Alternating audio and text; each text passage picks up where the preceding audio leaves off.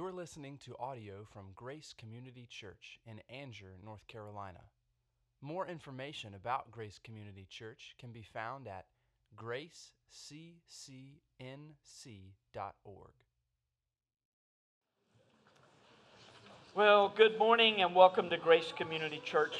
It is a real joy to have you here today. Thankful for God bringing all of us together on this day, on this third Sunday of Advent. I want to say just one thing quickly before we get into continuing to focus on the Advent.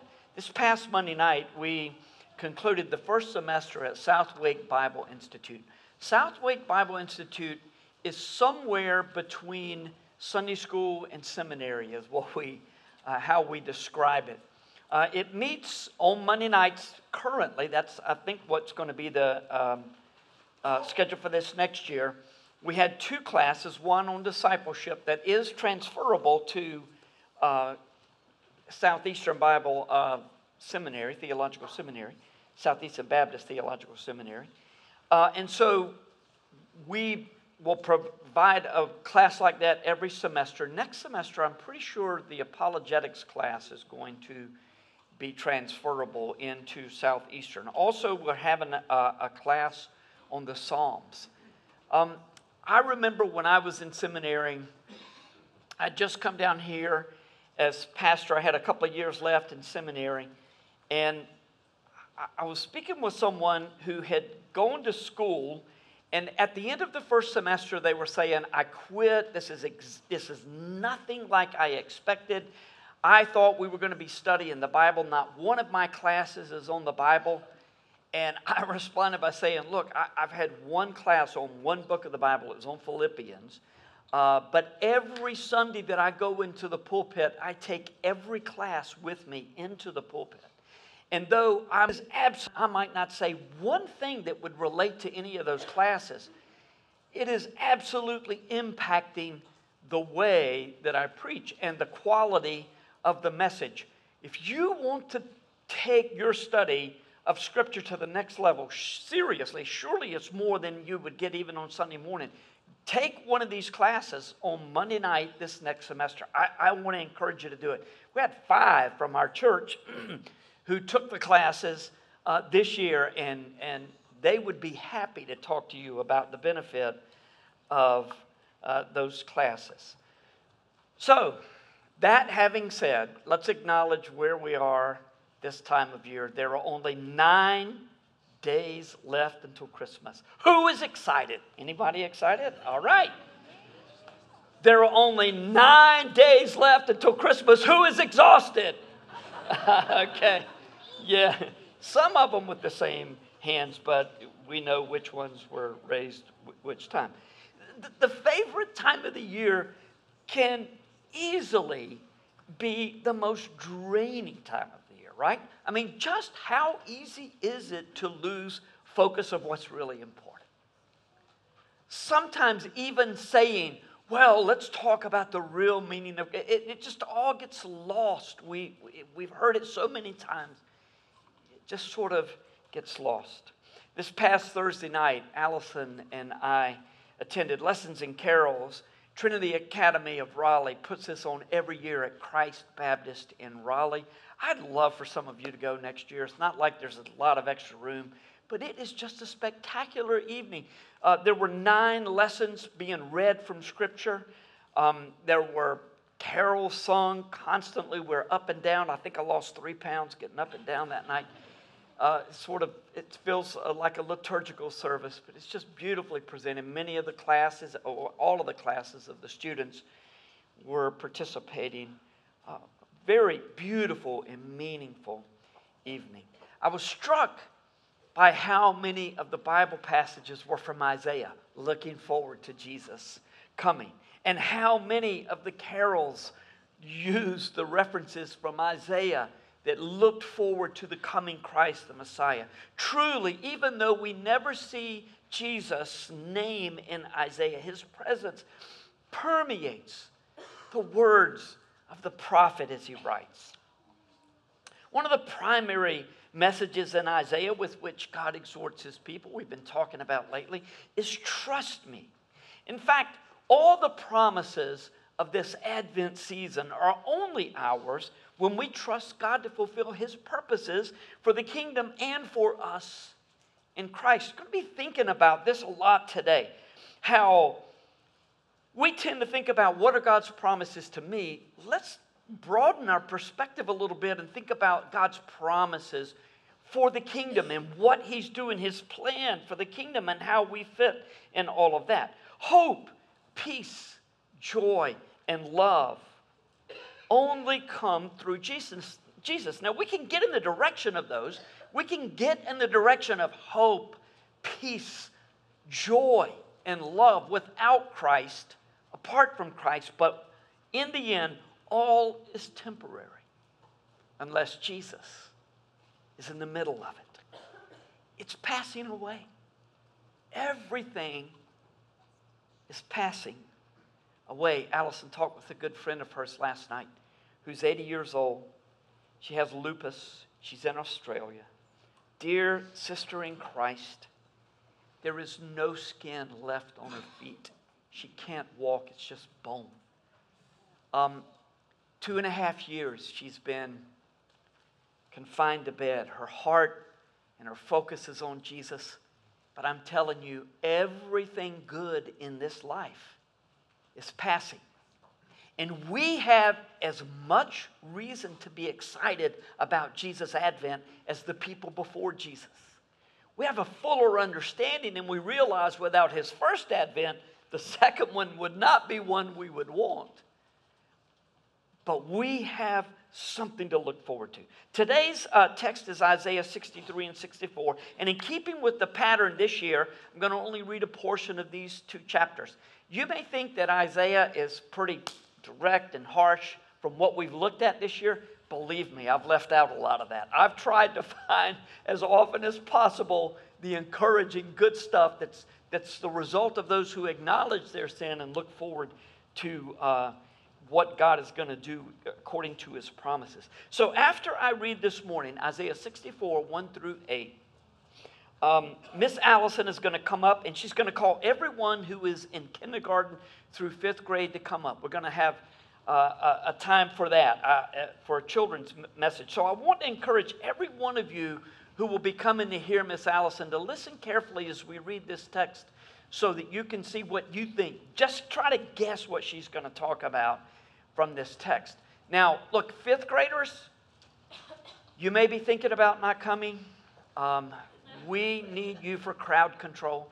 So there are going to be a lot of people up here. Some of those kindergartners, 1st graders can get pretty rowdy. So we're going to need you up here. So please reconsider if you're thinking, nah, it's not going to do it. Isaiah 64, 1 through 8. Would you please stand for the reading of God's word?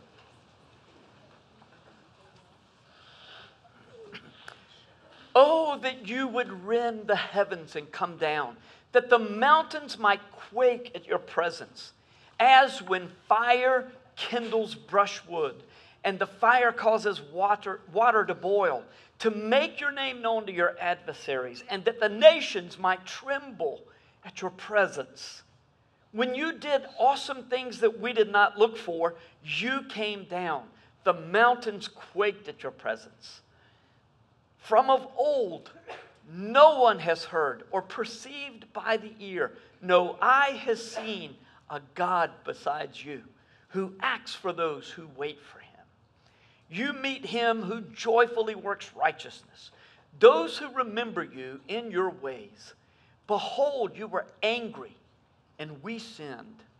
In our sins we have been a long time, and shall we be saved? We have all become like one who is unclean, and all our righteous deeds are like a polluted garment.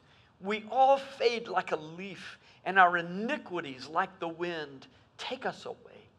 There is none who calls upon your name, who rouses himself to take hold of you. For you have hidden your face from us, and have made us melt in the hand of our iniquities. But now, O Yahweh, you are our Father. We are the clay and you are our potter. We are all the work of your hand. Let's pray. Well, Father, we are grateful for this good word from Isaiah 64. Lord, it's a harsh word at first, but it's a word that we need. We recognize that we are in trouble if we fail to acknowledge who we are without Christ. And so, Lord, as your word is proclaimed today, may we yield ourselves to be clay in the potter's hand.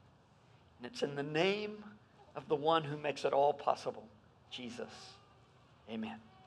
All right, kindergarten through 5th grade, don't even sit down. Come on up here. Let's go. Let's go. Kindergarten through 5th grade. Let's go.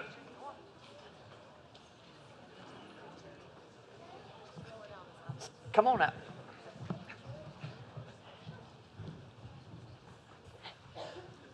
And if you're a 5th grader and you're still sitting in your seat, please come forward.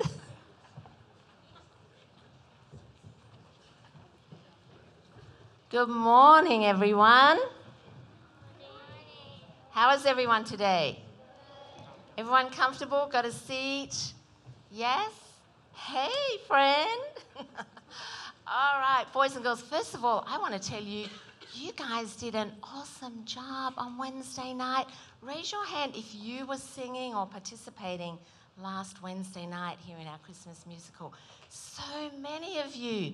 That was such an awesome program. And I remember Miss Keisha gave you something that night to hold in your hands. Does anybody remember what that was that you were holding? Yes, sir. Putty. Putty. Was it Play-Doh? Putty. It was putty.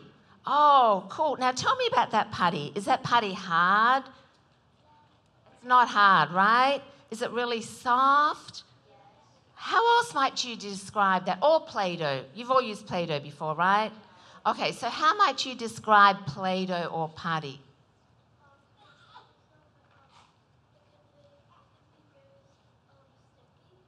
It could be sticky, all right. Is it really soft? Is it soft to feel? Can you kind of put your fingers in there and move it around and make it into something? Is it smooth sometimes? Is it squishy?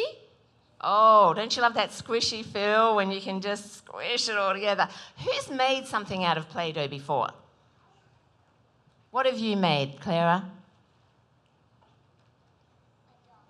A dog. You could make a dog out of Play-Doh. That's pretty cool. What have you made? A snake. Oh, that would be a squishy snake, wouldn't it? Awesome. And what have you made? A moon. A moon. Wow, so many things that we can make out of Play-Doh. Well, do you know that Jesus, or in the book of Isaiah, it tells us that we are like clay. Now, back in the Bible times, they didn't have Play-Doh, but they had something else. They had something called clay. And clay was kind of like that Play-Doh because it was soft, was squishy. You could make something out of it. And even today, people make things out of clay. Does anyone know what we call someone who makes something out of clay? Yes.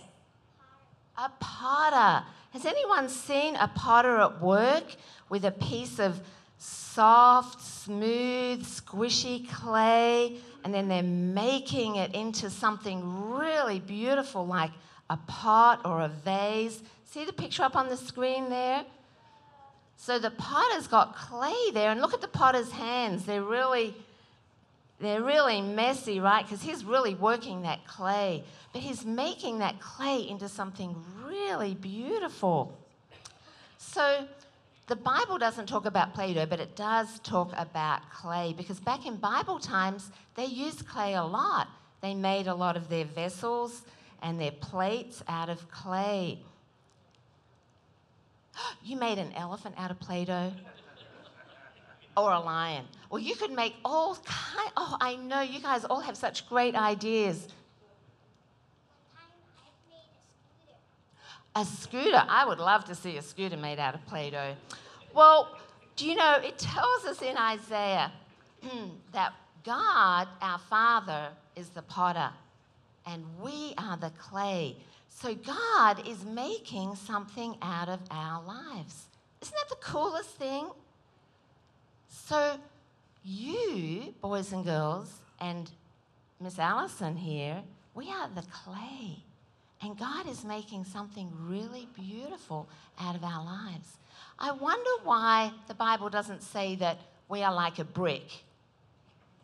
Do you think if I gave you a brick, do you think you could make something out of that brick, out of that one brick? No, because it's solid. That's right, it's solid. It's not soft, it's not squishy. You can't change the shape of that brick. It's bumpy, it's hard. You can't change that brick, right? But you can change clay. And so there are things that God's wanting to do in each one of our lives. He is wanting to shape us and make us to be like Jesus. And that's why it says in Isaiah that he is the potter and we are the clay. So do you know, boys and girls, that everything that happens in your life, the good things and the bad things, they happen for a reason. Sometimes we don't understand why the bad things happen. Has anyone had anything bad happen to you? Maybe at school, someone's been unkind to you, or maybe you were meant to go on a vacation and then because of the snow, you couldn't go, or something happened. Can you all relate to something? What's something bad that might have happened to you, Judah?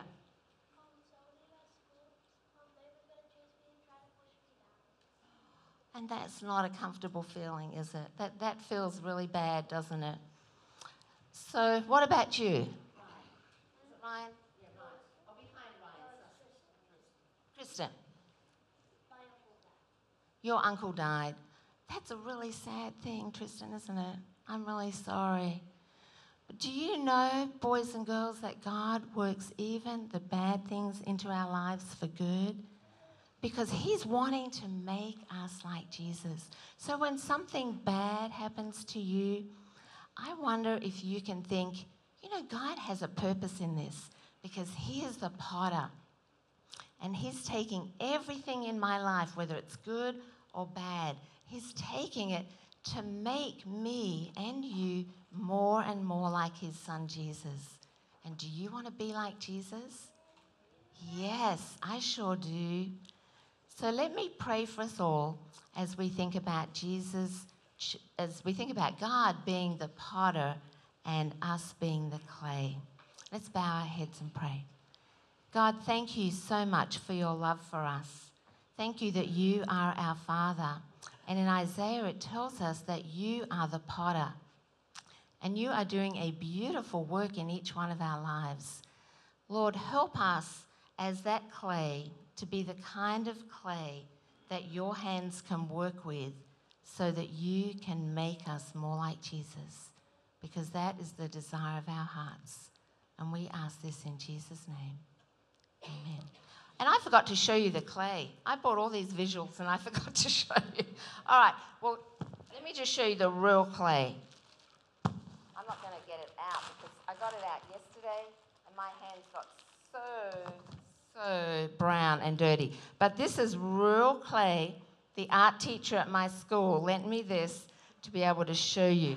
And it's like that putty and it's like that Play-Doh that you can shape and mold and make into something. And this is my Play-Doh that you can squish and make into something. I hope you guys enjoyed making something out of your little piece of Play-Doh that you got the other night. Thank you, guys. You all can head on back to your seats.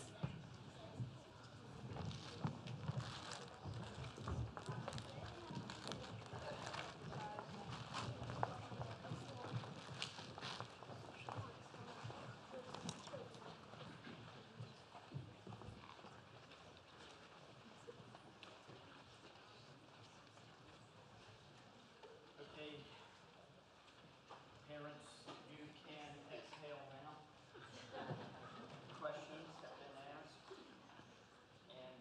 survive. I want to ask those of you who were up here with Miss Allison, and those of you who were up here Wednesday night, and you had some clay in your hands. Did the clay talk back to you? No. Did the clay say something like, "Hey, what are you doing to me?" Or, "Ouch, that hurts." Or, "Who do you think you are messing with me?" Did the clay say any of that? No, it did not. Do you know why? Because the clay's not alive. But even if the clay were alive, would that be its job? No, it wouldn't. The clay's job would not be to talk back to the one who's molding it into something, hopefully something beautiful. And believe me, when you are clay, sometimes you have no idea what the potter is doing because you can't see it all. All you can see is one little piece. So I want to ask a question to those of you who are 7 and 8 years old specifically. If you're 7 and 8, answer this question. Do you want to stay the same age you are right now for the rest of your life? No. No. If you live to be 98 years old, do you want to look like you do right now? You want to be that size? Good answer. Good answer, yes. No, the answer is no. Look, if you say yes, that means you'll never learn how to drive a car. And parents of teenagers who never had any idea insurance could be so dear are thinking that's a good thing, maybe. You would never go to college. You would never get a stage of never get married. Okay, marriage might not be a selling point at this stage of your life, but all of you want to grow up. I know that you do. Guess what? Your parents want to grow up as well. They want to grow, not in the same way that you are. We quit growing up and start growing out from one point of view.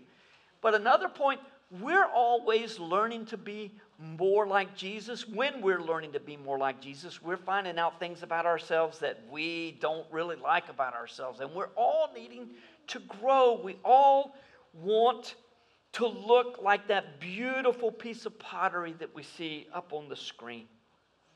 But we don't always like what the Creator is doing to mold us into someone who will look more like Jesus. In Isaiah 64, 1 and 2, Isaiah is praying on behalf of God's people. And he's asking the Lord to reveal himself to the world and to let everyone know that Israel belongs to God. You felt like that sometimes, haven't you? You felt like praying, Lord, I just want people to know that you are my God and that you love me and that you're going to take care of me. Sometimes you might want God to warn those who mock you because you were a Christian. That is certainly a natural response. But we'll learn this morning that our default response to those who oppose the gospel should be gentleness. Not an easy response, but it ought to be our default response. In verse 3, Isaiah acknowledges that when God acts in mighty ways, it is often unexpected. God often moves when all seems helpless. When the children of Israel were right up against the Red Sea, and the Egyptian army was behind them, and the Egyptian army could cut them off every direction. It seemed hopeless. It seemed like we're in a mess. We can't get out of this. They're going to take us back to slavery. What happened? God opened the Red Sea. Nobody expected him to do that, but he did. At Jericho, these big walls were defending the people, and they were probably up there saying, you guys look really silly walking around praising the Lord. You guys look silly singing out there. Nobody expected the wall to come down, but God did it. When we were lost in our sins and headed for an eternity apart from God, no one expected Jesus to die on the cross to take our punishment so that we might have eternal life. Yet he did. No wonder verse 4 tells us that we have no idea of the beautiful things that God has prepared for us. Does this verse remind you of a verse in 2 Corinthians chapter 2 or 1 Corinthians chapter 2? Eye has not seen nor ear heard what the Lord has prepared for those who love him, but the Spirit has made it known. Verse 5 reminds us that God has brought deep joy into our lives. And then, when we take Isaiah 64 in conjunction with the rest of Isaiah, as we must, we know that this joy is because of Jesus. Jesus was the Messiah that God promised his people who would come to be born on earth. Think of all the joy that was associated with Jesus' birth and with his life. There was a great deal of joy and happiness all around. Lots of people were singing. The angels, the parents were happy. The kings who came, the prophet and prophetess in the temple. Everyone was excited about Jesus being born. But even then they said there are some bad days that are coming. Some bad things are going to happen. And the great joys of Jesus' life, obeying his Father's will and seeing joy in those that he came to serve.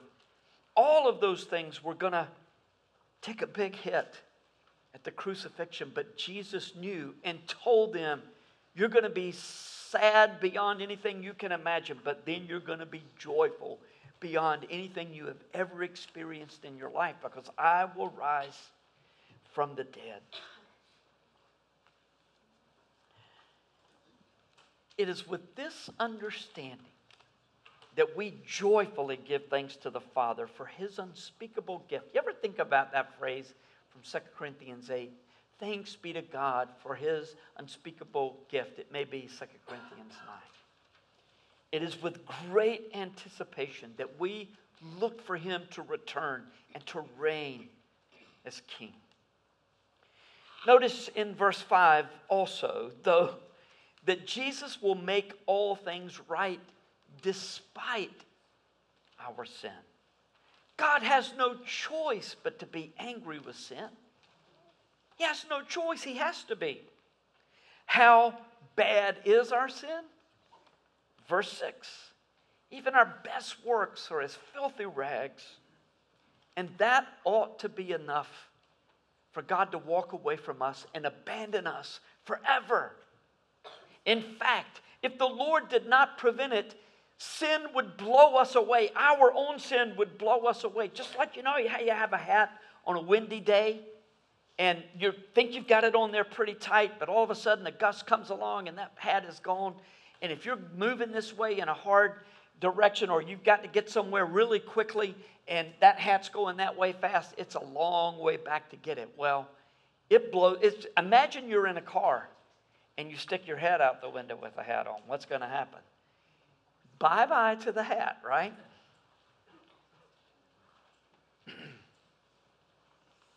But God does catch us. And he rescues us from ruin.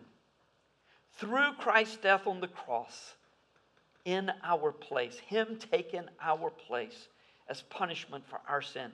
We now know this in these New Testament days. So the comfort we long for is provided in the best possible way. Verse 8. You are our Father. In spite of our sin, despite our sin, he has become our Father through Jesus. And what is the proper response to such a kind and loving Father?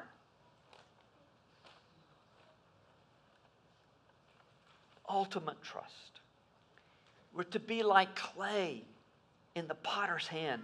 And even when life doesn't make sense, we're called to trust that God is working his full and final plan, which is so much more magnificent than the plan that he has for just one person, than just for you. If you only see your life in terms of, what about me? Then you'll never realize that God is designing a larger masterpiece that far exceeds individual efforts. So, we've been at least part way down this path recently. I want to ask a few questions just to see if the culture is in tune with biblical truth. Here's one that we've thought about recently. You deserve fill in the blank. You deserve a comfortable sofa, a much better car than you are currently driving, a cute boyfriend, the best video games available. No, we deserve the wrath of God. So much so that clay should not seek to inform the potter what it deserves, nor should it say to the rest of the clay, hey, you over there, you deserve better. Here's another one. Follow your heart. Really? If my absolute best deeds are as polluted garments, then this is not good advice. We absolutely should teach our children to be passionate about things and to follow those passions. But they should recognize that God puts the right desires in our hearts. And He sometimes puts us in places where we have to recall who is ultimately in charge. I see it over and over and over. Someone has a dream and God seems to be pushing them in a particular direction, and then He kills that dream. He just takes their feet out from under them. And then He rebuilds the very thing that they were thinking was going to happen. But it's so much better because now He's in charge rather than them being in charge.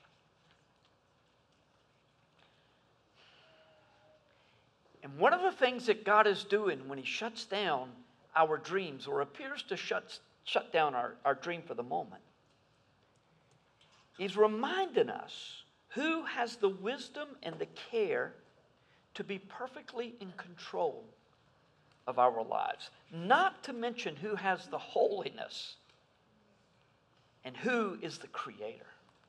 In other words, there is a God and it is not me. I am clay.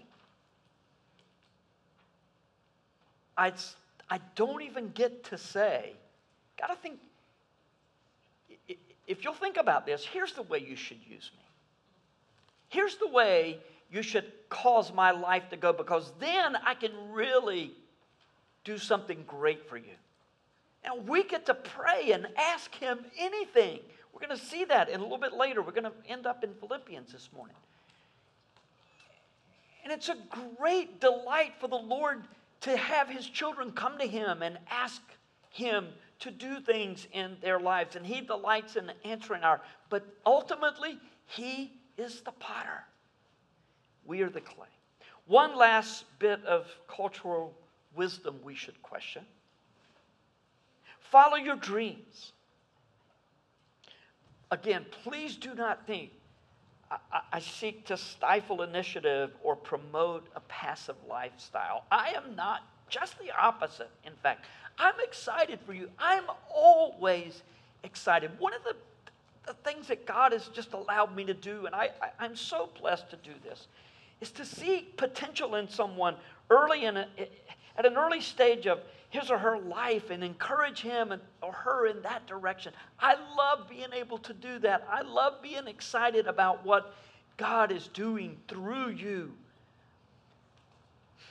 But when you say follow your dreams, and those dreams are in no way connected with God's word, then trouble is going to happen. When you have the sense that God wants nothing more than for you to follow your dreams, what happens when your dreams are crushed? You're likely to blame God for crushing your dreams. Guess who did that? The Israelites, all the way through Isaiah. It's like they're constantly blaming Him, and God saying, really? We're going to go through that again? After who you are apart from me, you're blaming me? Far better to live passionately in your pursuit of God and of His kingdom, giving all glory and praise to Jesus, who calls you to follow Him and to trust the Father's plan for your life, even when it goes awry. Now let me just read that last sentence again. But don't hear it like, because that's what's supposed to be. That's what's coming. We know it's all coming. Think about it. Far better to live passionately in your pursuit of God and of His kingdom, giving all glory and praise to Jesus who calls you to follow Him and to trust the Father's plan for your life, even when it goes awry. What has gone really wonky in your life this past week? What has completely thrown you off track somewhere this past year? What is it that's keeping you from accomplishing the very thing that you felt like God wanted you to accomplish? Is it possible that He has a hand in that? Is it possible that He wants you to come to Him with gratitude and even with joy? Alison was talking to her friend Denise last night. Just a woman whose heart has joy even though her body has been in constant pain for 2.5 years. She has not had a moment's respite from pain for 2.5 years. Our focus this morning is joy, our Advent focus. The only way to experience true joy and not momentary happiness is to trust God. When our hope is in our dreams or in following our hearts or in getting what we deserve, we inevitably feel at some point that God has betrayed us and is hindering our happiness. In fact, God does hinder our happiness so that we might experience true joy. How can we be joyful when life is anything but wonderful? When we acknowledge the Father's right to be the potter and submit to Him as the clay that's different from ours. And often when we at least expect Him to do something, He does it in magnificent ways. Just like He did for the people of Israel. Not everything goes the way that we desire. Some people never get away from that pain and suffering. Denise, Alison's friend, is probably never going to experience a day without pain, without intense pain for the rest of her life. But there's coming a day when all of us, not just Denise, will see and hear and taste and sing and experience God's goodness in ways that are presently incomprehensible. Jesus came in the fullness of time at His first advent, and He will also come at the perfect time for His second advent. And in the meantime, we are called and privileged and blessed to trust God's loving heart and His masterful plan, not only in our lives, but we are called to trust His plan for His glory and for the kingdom. Look, many of us talk about wanting to be something bigger than ourselves. That's what the kingdom of God is. And if you, for whatever reason, don't appreciate the place that you have in God's design or plan, if you trust Him, you just wait until the kingdom is fully revealed. You will then praise God for His wisdom and His mercy and grace. And by the way, you are going to do that. If you're a follower of Jesus Christ, there's going to come a day where you're going to say, "Oh God, I thank you so much." God is going to get His glory. But what a privilege it is for us to participate in His glory. What a privilege it is for us right now in this life when it goes badly, for us to praise Him and trust Him and glorify Him and allow Him to do whatever He wants to do with us. Wouldn't it be great if we just do it right now? You know what would happen? The hope that we have in Christ would really come alive in our hearts. We would have a peace that passes understanding. We would have joy that no one can describe, and we would love people like Jesus loves them. We're going to end our time this morning in Philippians 4. If I were to ask you what the prominent theme of Philippians is, I imagine many of you would say joy. And while some could make a good case for saying that the theme of Philippians is partnership in the gospel, you can't go very far in Philippians, can you, without seeing the word joy in one form or another. Look at these verses, Philippians 4 and 5. Rejoice in the Lord always. Again, I will say, rejoice. Let your reasonableness be known to everyone. The Lord is at hand. By the way, I was thinking about this as I was going through these verses in Philippians 4:4. The Lord is at hand. Does that mean that the Lord is near us at all times? Or does that mean his return is at hand? It was the first time in my life that I saw in Scripture how often, this many years ago, how often the answer is yes. Scripture is so much greater than we may want to make it to be, or than we think it is. God's desire for us is to rejoice, knowing that he is close by and knowing that his return is near. So, chapter 4 is the last chapter of Philippians. Throughout this book, the Apostle Paul has talked about suffering and even the joy that is found in suffering. Why? How can that be? Because suffering brings us into intimate communion with Jesus, who willingly suffered more than anyone has ever suffered in the world. Jesus came to the earth. He suffered in our place. And when we believe him, we have cause to rejoice no matter what else happens. Again, if our focus is on this life, this world, my circumstances, we're not going to have cause for joy, or it's going to be temporary. But when we know we belong to him, there is a joy that supersedes anything going on in our lives. The Apostle Paul, in fact, was under house arrest when he wrote Philippians. In verse 5, Paul encouraged all believers to give testimony to God's reality and love by responding to everyone with gentleness. Specifically, he's calling the believers at Philippi to be gentle with those who oppose the gospel.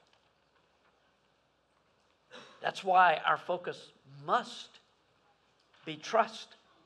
When Miss Allison said, "Tell me something bad that's happened at school," I was thinking, oh boy, here we go. If I had not been so busy panicking, I would have prayed, Lord, please, be careful here. Let this be a good thing, because a lot of bad things happen, don't they? A lot of bad things happen to a lot of us. And Judah was talking about, I believe it was Judah, someone was going to push me down. You feel that as believers, don't you? Somebody's trying to push you down. Even if it's in the family, they're making fun of you. They're like, come on, don't be such a fanatic.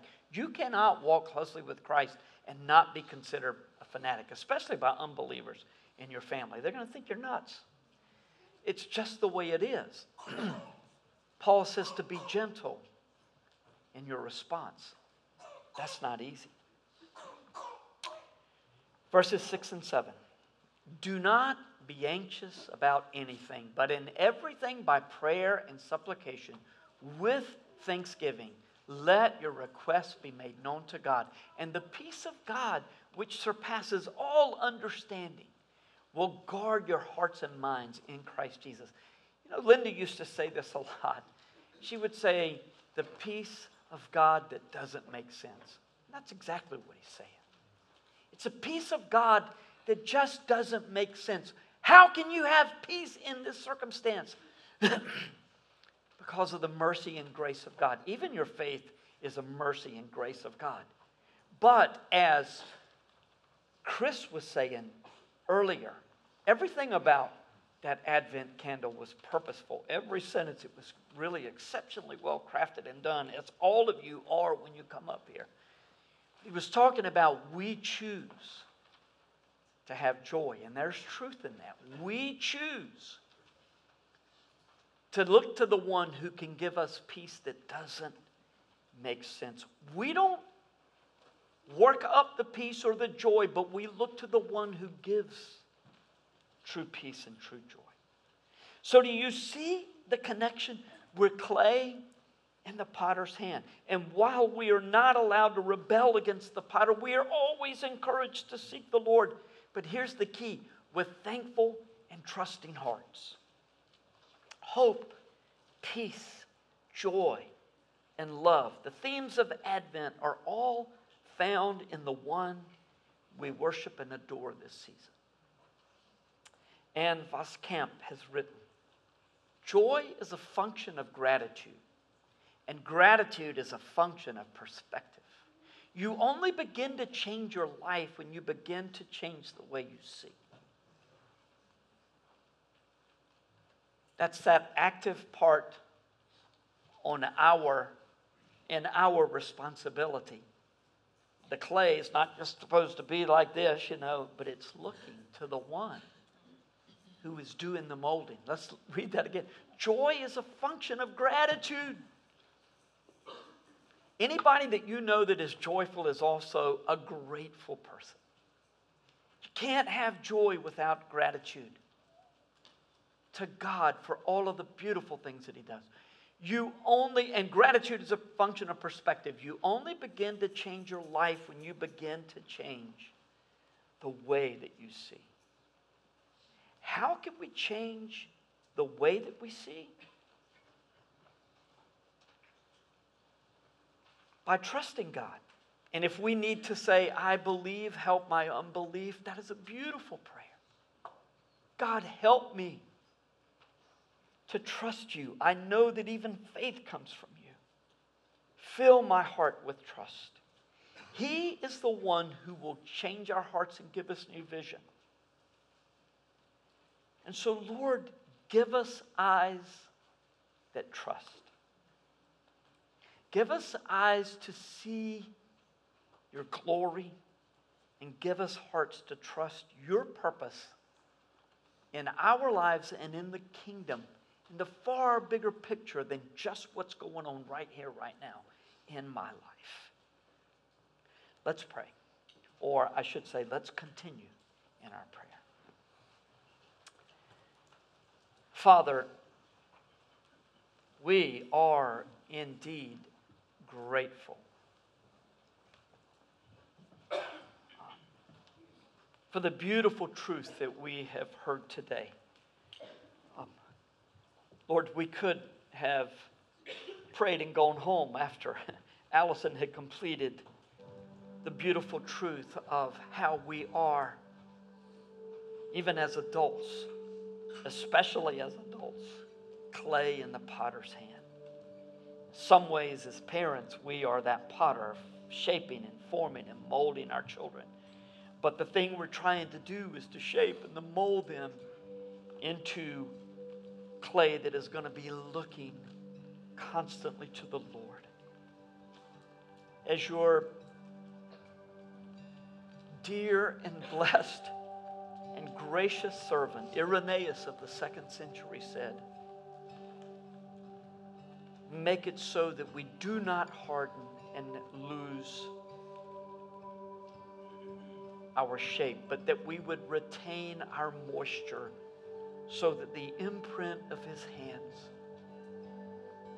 and His fingers would be very clear in our lives. Make us more like Jesus, in whose name we pray. Amen.